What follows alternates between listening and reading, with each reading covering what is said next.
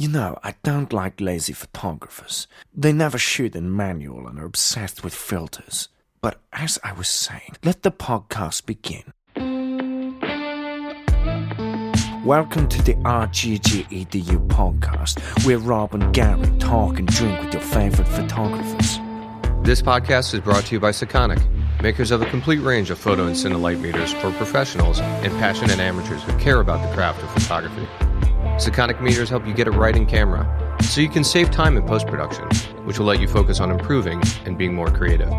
Head over to Sekonic.com for more information about how their products can help you be a better photographer every day. In this episode, we're joined with Julian Tryba, the inventor of the layer lapse, which is kind of mind-melting. It's totally mind-melting. I'm here, by the way, too. Rob's here as well. I'm here. Rob's still here. Always here. Just churning away. Day two. Can't get rid of me. Yeah. Julian, thank you so much for kind of jumping into this.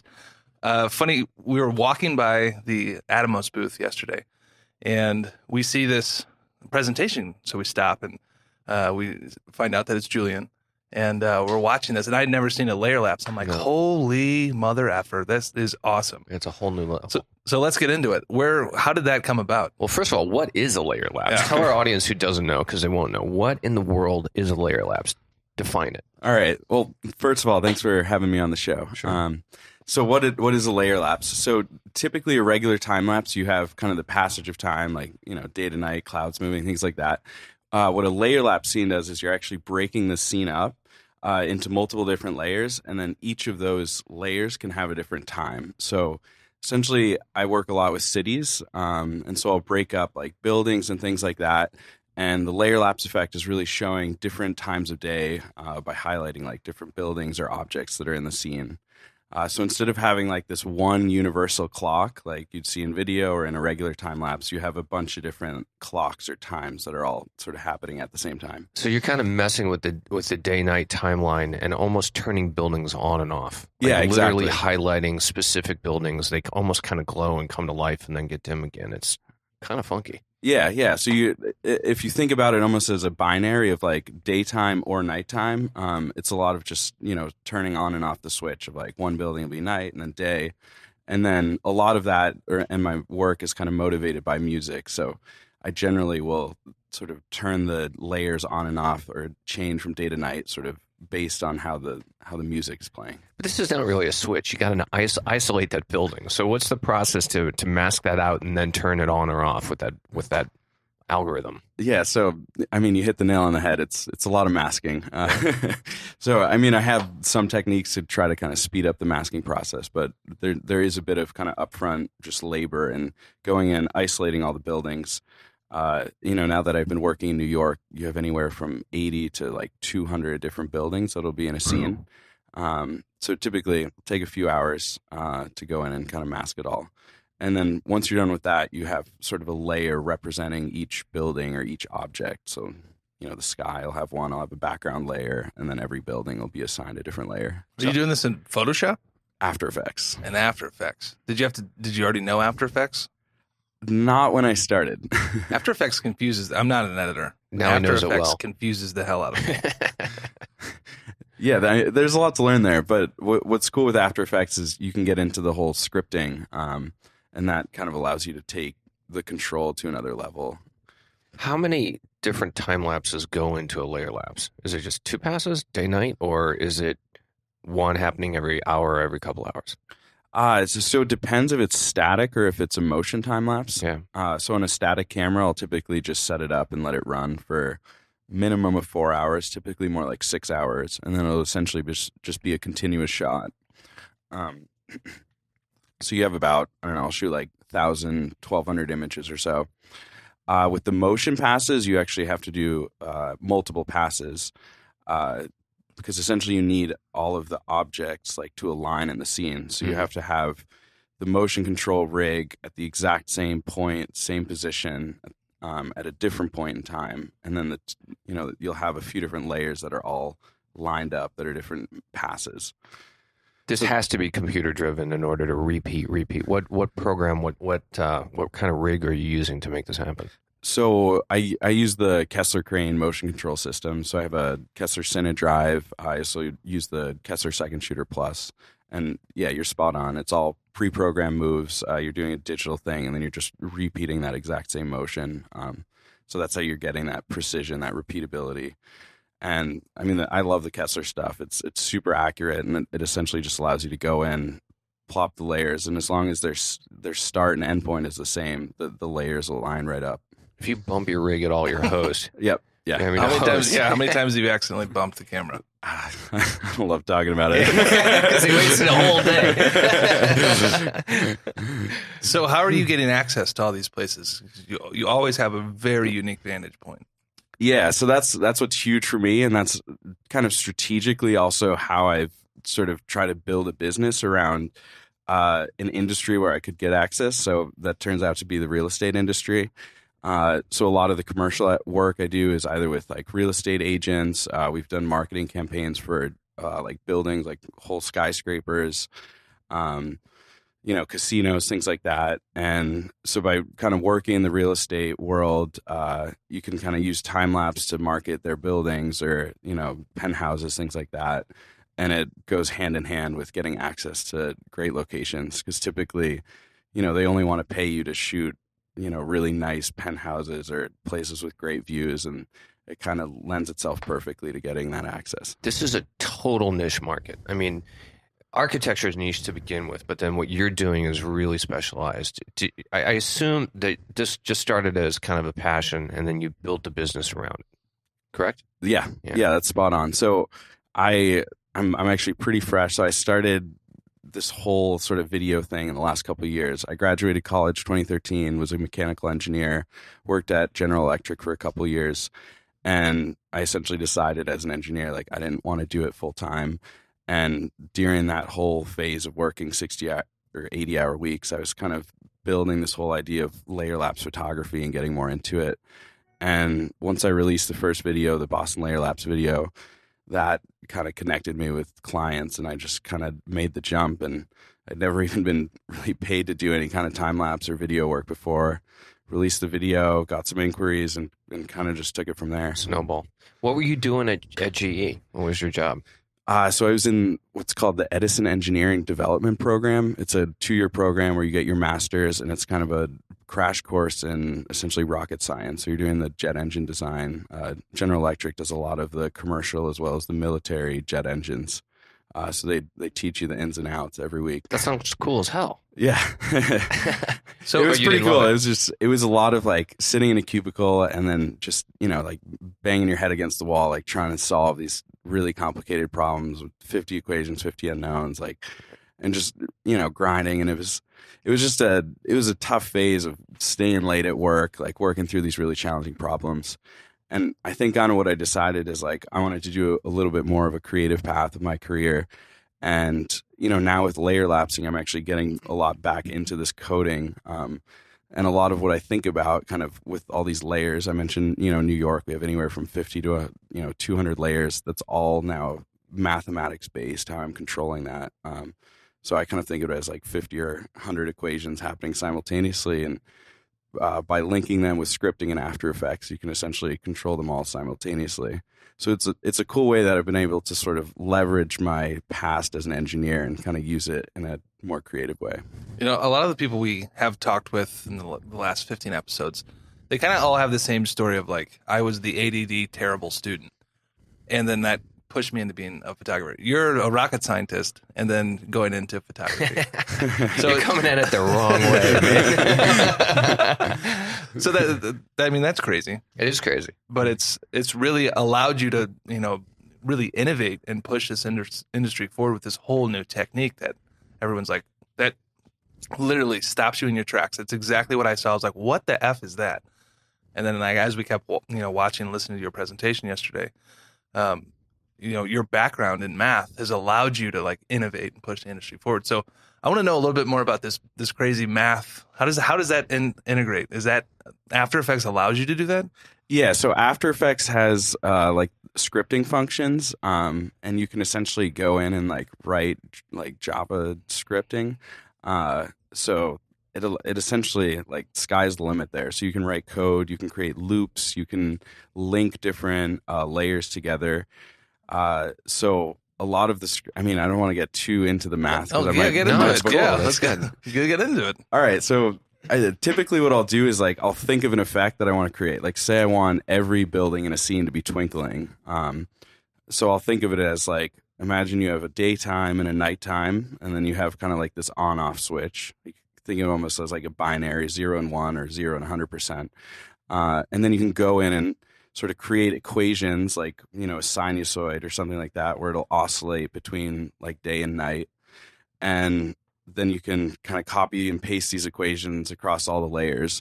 And so what I've been trying to do more and more is craft code and equations that I can really copy paste and just drag and drop them into these like complex 200 layer scenes and instantly kind of get a visual effect. And I'll typically have a number of variables that I can control how fast it's switching between day and night, how long it stays on something. But then I'll also have like random number generators so that everything's operating like with a certain set of randomness as well. So more than anything, it's just I've been spending just a lot of time of like crafting equations to create certain visual aesthetics. Like another one that I do a lot of is like waves. So instead of just doing a basic like mask where you blend, you kind of have a wave of day to night passing through a scene, I can actually go and have, one building and then the next and the next turn from day to night. So stuff like that. And that's all just an equation where you're saying like you follow the layer before you or something like that, which just turn it onto a daytime. And then it'll like propagate through all of the different layers. So how much time do you think you're saving by using the equations and not just doing the whole thing manual like most people would try? So I did all of the Boston Layer Lapse manual, and that was like 30 layers or so. So it was like a little bit more finite. It's a smaller skyline. I don't think I could do a lot of the visual effects that I'm doing now manually. Like in a certain way, some of it is just pure randomness. Like I'm actually creating like cycles of random number generators. So a human is never fully random. So I could go in and keyframe and make it oscillate around, but I can never actually create like perfect randomness. And so that's where, the math allows you to just generate random numbers to drive certain equations. And to me, like by having random number generators kind of baked into a lot of this stuff, it makes it much more like visually appealing to me. Like you can just somehow intuitively sense that there's like randomness there. And I've been drawn to that look. So this makes my brain hurt. Hey, seriously, because you don't think, like in Photoshop, you don't think of math in terms of adding an equation to affect your image. It's just so, to me, this is so bloody foreign. It's just, how does an equation work inside of After Effects? So I mess around mostly in the opacity world. So you can script any variable. So you can scale, I've never heard that sentence. Never heard that sentence. So, I mean, you could manipulate like contrast, brightness, opacity, you name it. There's, a million different plugins in After Effects, and you can script a lot of those. But for simplicity's sake, we can just focus on opacity. Right. And so that's really where I'm manipulating most of the equations and just changing opacity between 0 and 100%. And so at 0, it'll reveal the layer underneath it, which might be like a nighttime. And then at 100%, it would reveal that layer, which might be a daytime scene. Yeah, I can see how you can mess with the opacity. I don't understand yet how you get the randomness into it. Because I know if you're running an action, if you're setting up something, you set it to like 0 or 10% or whatever, but how are you randomizing it? So that's an interesting question. So if you think about like a sine wave, like, those just oscillate between 0 and 1. I never think about sine waves. I'm going to be honest, I never think about it. Well, yeah, I'm the nerd here. Right? I am now, though. So we worked a lot with sine waves back at GE. But anyway, so you have like this function that's bouncing between 0 and 1 pretty consistently. But that's like a predictable like visual aesthetic. Like if you just watch it, like it's going to go from day to night and back to day. Where I put in the random number generators is the rate at which it switches. So instead of just having a perfect sine wave that's every 1 second switching, you can say all right, create a random number generator and create a value between like 0 and 5 seconds. And now that layer will switch from day to night based off the result of that random number generator. So it could be 1 second, 2 seconds, 3 seconds, or anything in between. And so once you do that and then you paste it across all the different equations, they're all operating independently, and they're all, I mean, it creates this effect where they're almost like shimmering and flickering in and out. And the rate at which they're changing is constantly random, but they're all kind of constrained by a certain set of parameters of like, do it between 1 and 5 seconds. Like I can still control that. Isn't it also impossible for the human brain to generate random things? Because like you will always be able to find some sort of pattern. Like so subconsciously you're creating a pattern, you can't come up with random things. I don't know. I feel like you do a lot of random things. Your brain generates that. But there's a pattern of that. Yeah, that's true. There is. I have a history of random crazy shit. Yeah, no doubt. Definitely a pattern then. But is that true? Like, that's true. Like if you have a human try to like say create random numbers from like 0 to 10 and just like write them in a list and just like write a few hundred, a computer can almost always identify if they're actually random or if a human created those numbers, even if you're actually trying to just think of random numbers. Yeah. I saw that on an episode. What was that series where they used math to solve problem or crimes? Do you remember? Does anyone remember? Anyway, so this guy was was murdering people. There's a serial killer all over the city, and he was trying to be random, but by using math, they were able to predict his next location. Oh, they busted him. Yeah, they busted him with math. Look at that. Math is, math will bust you. Math will bust you. The truth always comes out in the math. So how long did it take to build the Boston one? I know it wasn't your most complex. It was the first one. So how long did it take to do that layer lapse? It was about 6 months, start to finish. 6 months. But so I was actually working full time in that phase. Okay. So it's kind of, let's say the weekends I devoted to it for 6 months. That's dedication. What possessed you? The motivation to get out of the cubicle. Yeah. The lack of windows. And I just had this desire to like go out in the world and explore and travel more. And I just felt a little like trapped doing math and like sitting in a cube all day. So now how long does it take for you to do this process? So the masking still takes, not a full day, but if you're doing 200 layers or something, it'll take like 6 hours or so. But now that I have these equations, I have, a number of them, I can now just, as soon as I finish masking everything, I can just copy paste, drop them in, and I can have like 5 looks almost instantly. And the masks also have to move though with your movement that the Kessler's giving you, right? Yeah. So is that an equation? No, that's just keyframed essentially. That's just a lot of man hours. Yeah.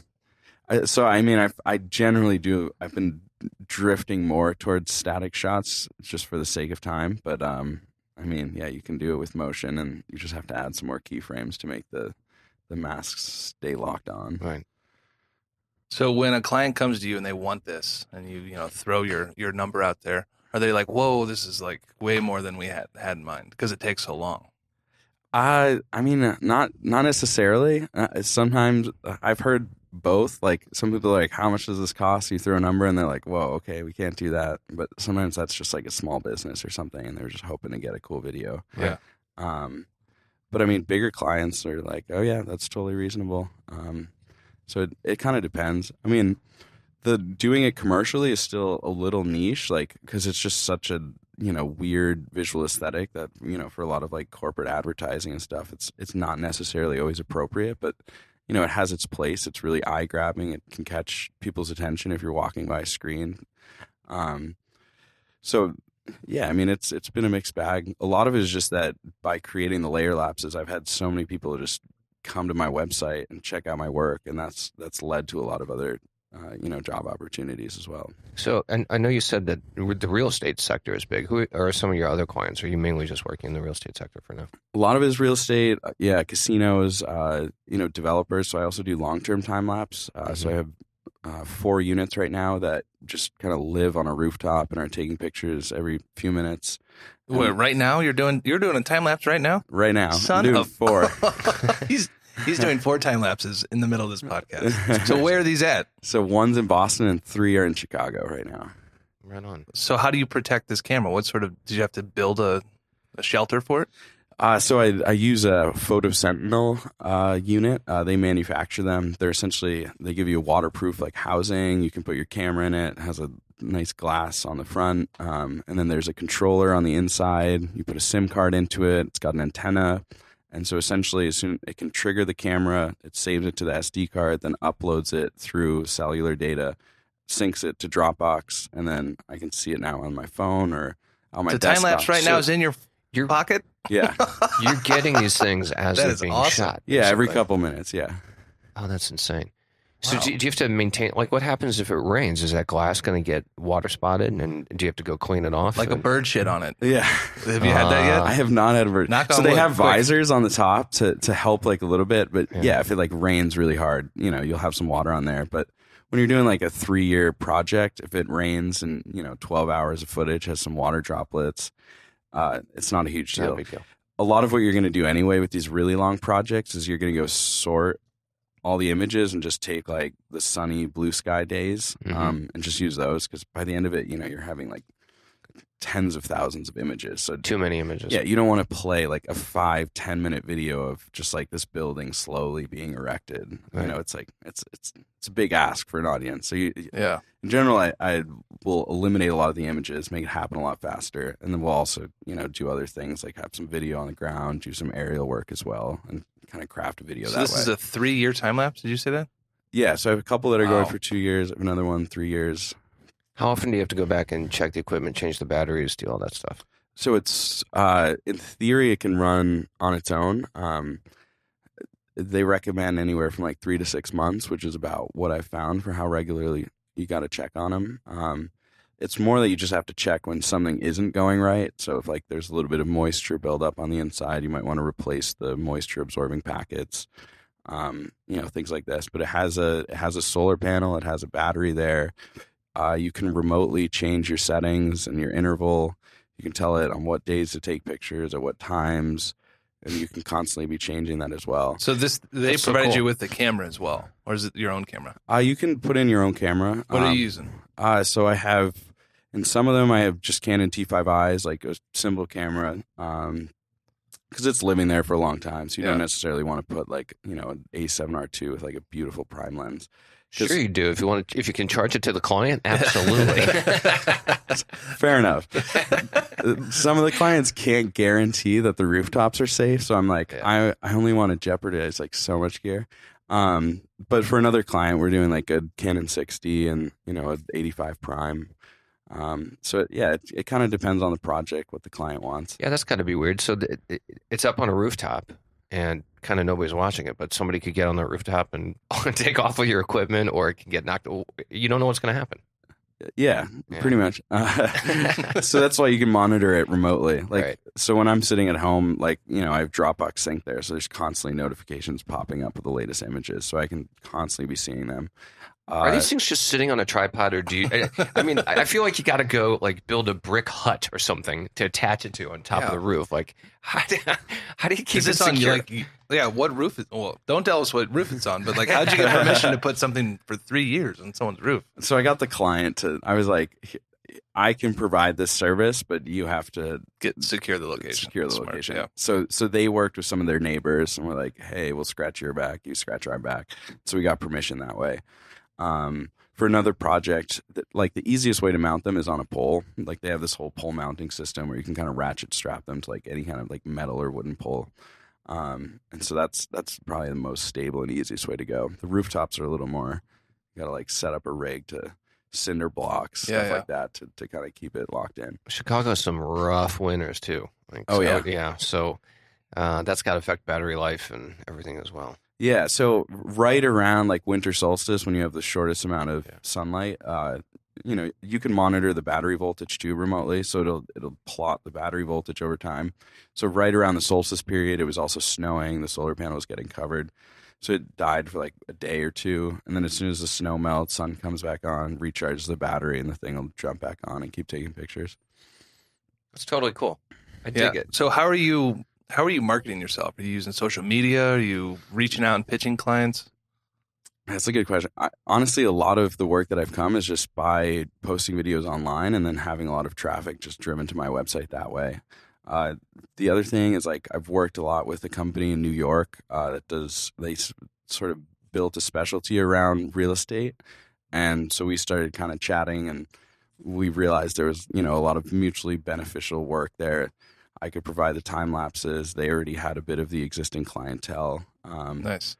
So yeah, I honestly haven't even gone out of my way too much to aggressively market myself. I haven't done too much cold calling yet, but have you started to see imitators pop up in the marketplace doing layer lapsing, or is this just too difficult? I've seen like a shot or two, or like where people put the cover image of their video will have like this like layer lapse effect where like part of the city is day, part of it is night, and it's blended together.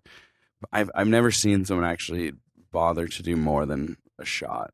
From what I've seen, because they're not that crazy. They're just not that smart. It takes a lot of patience. I'm also wondering if there is an opportunity for you to build something. Obviously, you've built something unique, but can you help to bring it to more people by creating a package, creating your own set of plugins or whatever that you can sell and monetize it, where other photographers can do this without having the insane learning curve of trying to figure this out? And let's face it, not all photographers are as smart as, They're not rocket science. No, they are not.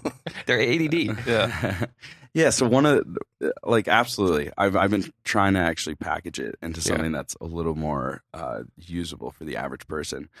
My end goal right now, and it's going to take a little bit longer, but so that you could have some sort of After Effects plugin, and then I'm not sure fully how the whole masking situation would work out. That's kind of its own beast. But say you had a couple of layers that were masked out or something, that you could just have this plugin go in. You could drop in a song, and then the plugin could actually analyze the frequency of the songs, find the beats, and then trigger some of the equations that I've created on those beats. So to have like every time the drum hits, you have like a wave propagating through, things like that. So you can actually just drag and drop and then have it automatically start creating a visual effect for you. And then you could kind of tweak some of the parameters. Yeah, I think you need to make that software. Yeah, it would be a cool thing. Yeah, have you talked to Adobe? Not yet. Get in touch with them. Yeah, if anyone has do Adobe it on your contact. own. Do it on your own. Well, do it on your own and then sell it as a plugin. Well, that's what I mean. Or your own software. Like but he needs to work with Adobe at some point for it to be able to integrate with them. Not if he writes his own software, Rob. Whole new suite. Yeah, that's not happening. Yeah, maybe I need another developer, another coder or something. It's totally cool. It's such an unusual segment. I mean, there's just nobody doing it. So it's kudos to you for coming up with something completely unique. Yeah, thank you. I mean, I think more than anything for me, it was like I was in that engineering world, and I learned everything I know about time lapse by going online. And a lot of the tutorials I was watching, people kept saying, like bring your own style, do something unique, like whether it's how you grade or just your visual approach. And so that's really what, from the beginning, I was always thinking, like, how can I do something different? And the layer lapse kind of just fell in my lap, and it's something that also plays to my strengths of like, doing the math and stuff like that. It was just motivated by like, how do I really stand out and do something that's atypical? Yeah, this keeps going back to math. I mean, even analyzing sound waves and then having your layers turn on and off according to the sound waves. That's only a mathematician could think of that, not a photographer. So where do you want to take this? What happens for you down the road with this thing? So a big thing for me is the automation. That's actually a direction that I would like love to move in further.